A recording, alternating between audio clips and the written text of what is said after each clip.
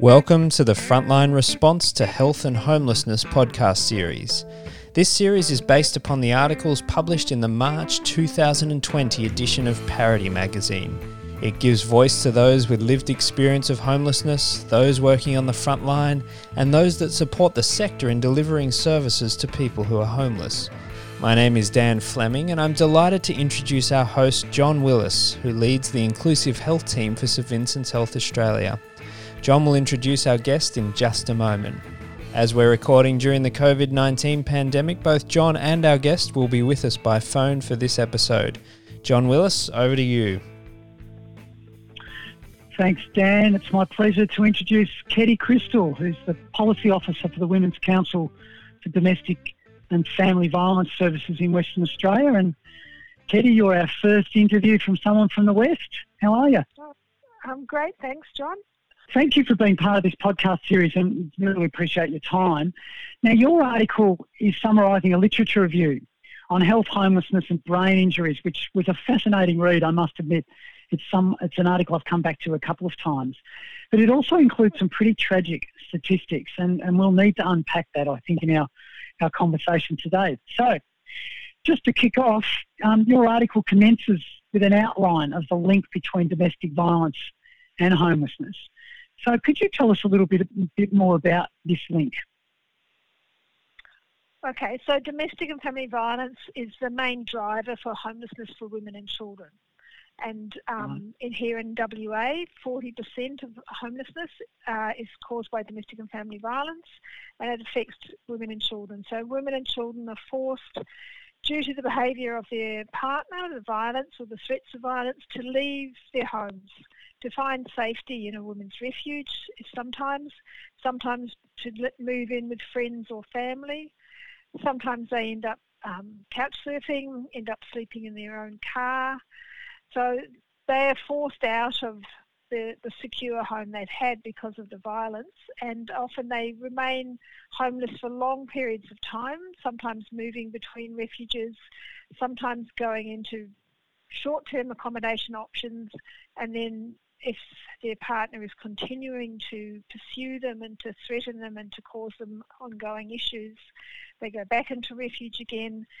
And they often have a cycle that might last several years before they can actually settle down and be safe in a new home and be free from violence.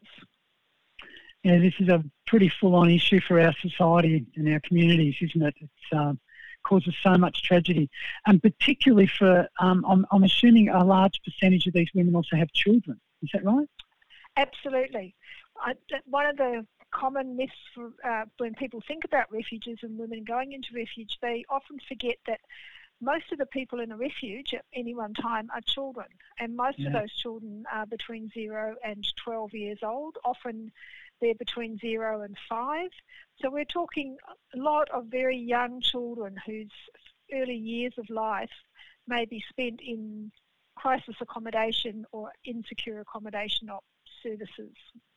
And they've been exposed to the traumatic incidents that have happened in the home before they've got absolutely. there. Yeah. Yeah. Well, look, one of the terms I was unfamiliar with, and it's something that's really struck me, with this term non-fatal strangulation, and that apparently has tragic consequences for the victim, both in the short term, which is fairly obvious, but also in the long term. And I'd like you to tell us a little bit more about what the research you've done and how that's uncovered this type of assault. Okay, so this is something that's really come to the forefront in Australia in the last probably four or 5 years.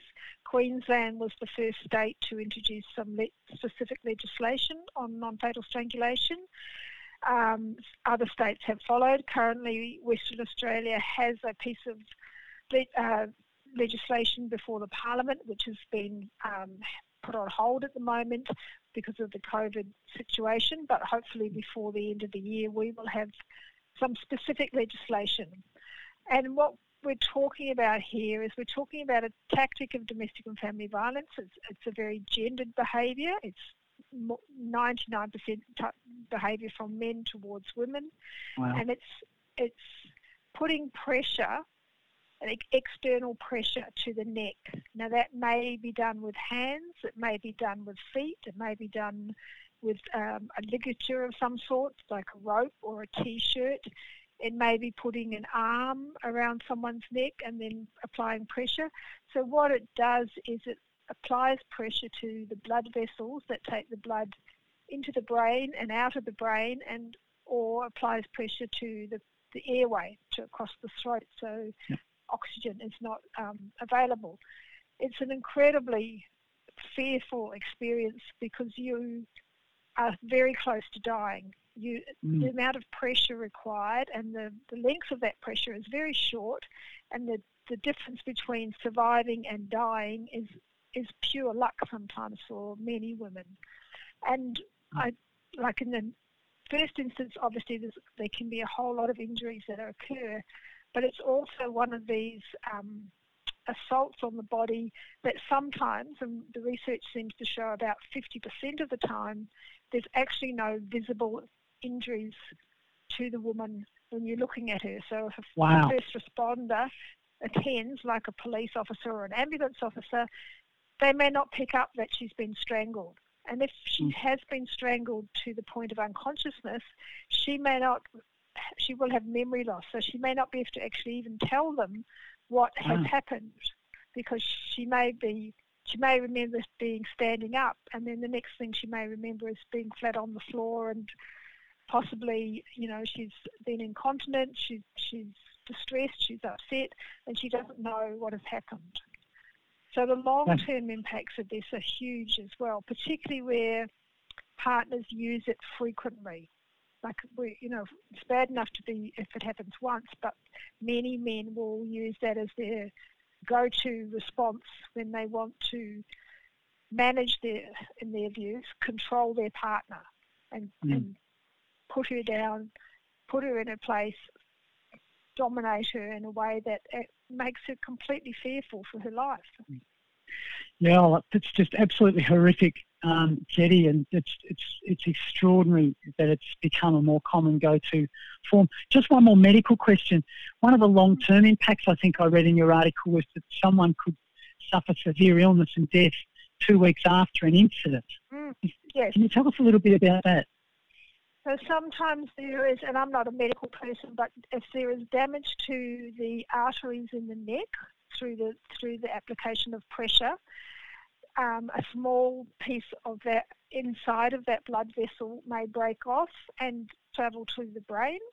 So a stroke might occur in the woman 2 weeks or a month or so after the assault on her neck. And so that's one of the reasons that a woman should seek medical attention if she has been strangled, but also that there's a case sometimes where doctors in ED hospitals may not do a CT scan. They may not be aware that that's required, or they may not feel it's necessary. And a CT scan is the only thing that's going to pick up that internal damage that may cause problems for her further down the track. Wow, so it's so important to get this knowledge into the right hands so they can do the right treatment. So, absolutely.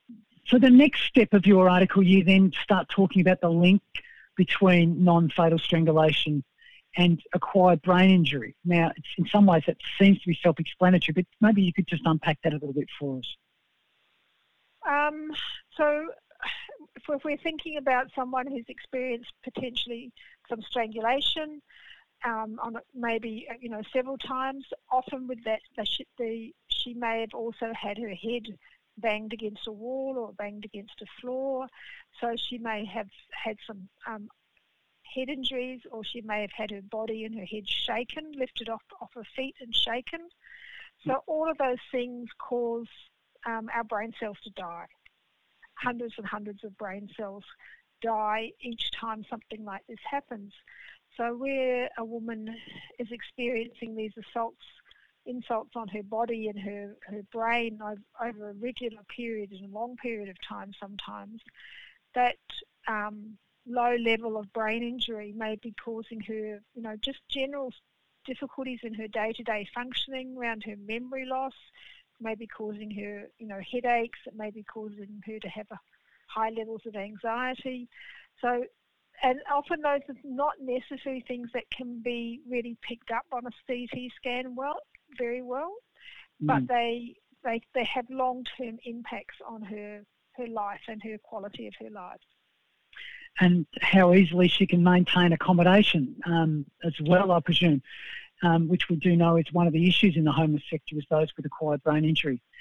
So at St Vincent's, we've discussed this need for better services for homeless clients with acquired brain injury. It's been a particular focus of ours, and particularly where some of these particular clients don't go so well in some of the residential services or homeless services. What did your review uncover about how some of the information that may assist services in developing more effective models of care for people that have suffered an acquired brain injury? You're right. Sometimes these women, when they come into refuges, are seen as difficult or complex or disruptive clients, and often they may be, not receive the length and quality of service that they need. So there were some interesting suggestions and resources from America around just really basic practical ideas of working with these women when you are trying to deal with difficult things, if they've got court matters or financial matters to sort out. So it's very simple things like making sure you meet in a very calm environment where there's not much noise around, not much distractions. Have quite short meetings, have lots of breaks between meetings, because they won't retain all the information if you try and tell them 10 different things in the half-hour meeting and expect them to go away and follow through on some of those actions.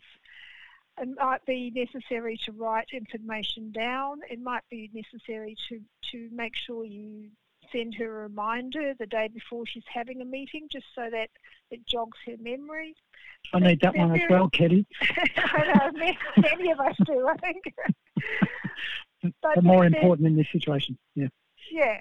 I mean, there's small things if we look at them like that, but I think it's really important. There's this line between, we want women to get back on their feet and we want them to get back in control of their lives and move on, but sometimes we don't actually give them the length of support that might be required for someone with particularly an undiagnosed brain injury, and we try to be trauma informed, and we try to not see her as the problem, but what's happened to her as the issue, and to support her with some tools to actually deal with it.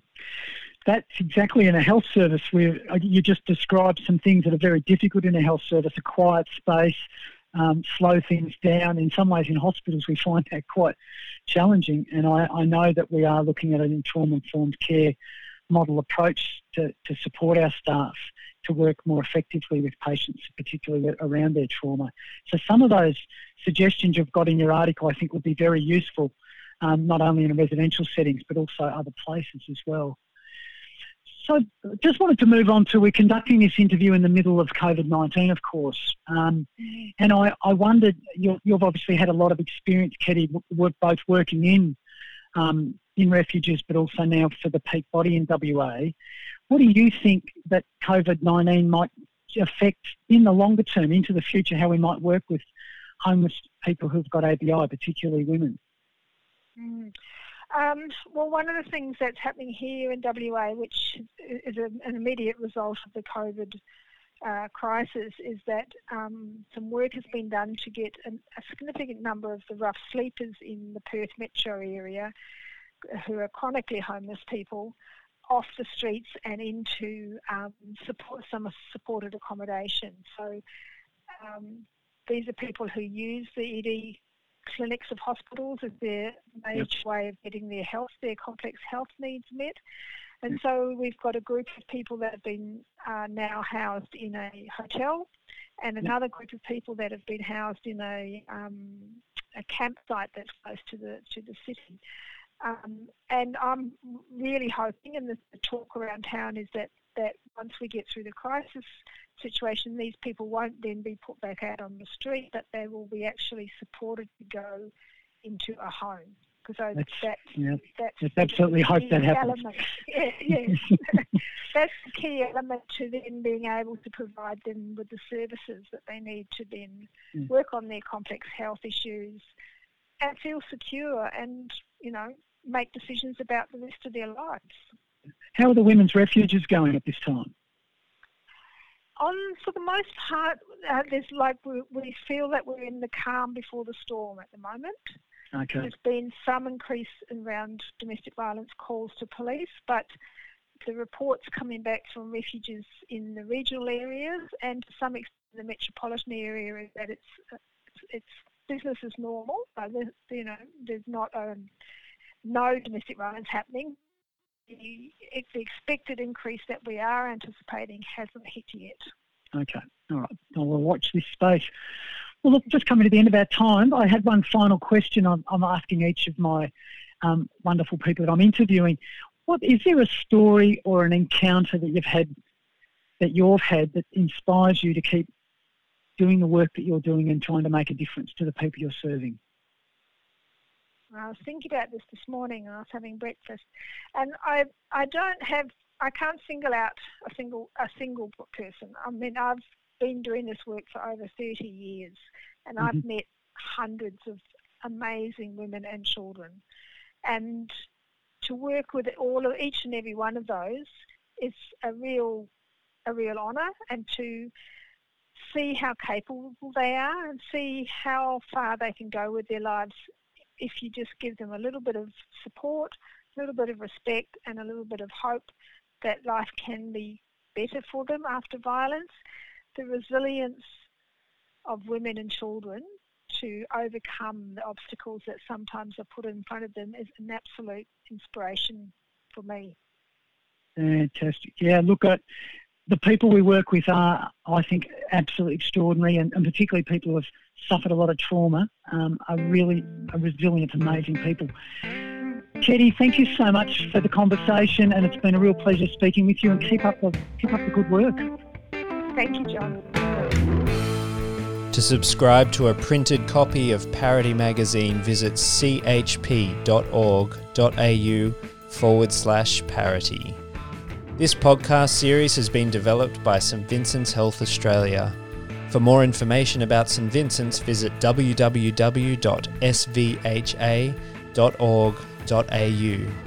The music track for this podcast is called Slow Burn by Kevin MacLeod, host of incompetech.filmmusic.io, and is licensed under the Creative Commons 4.0 by Attributions license. This information about our guests and more can be found in the text under the podcast description. Thanks for listening.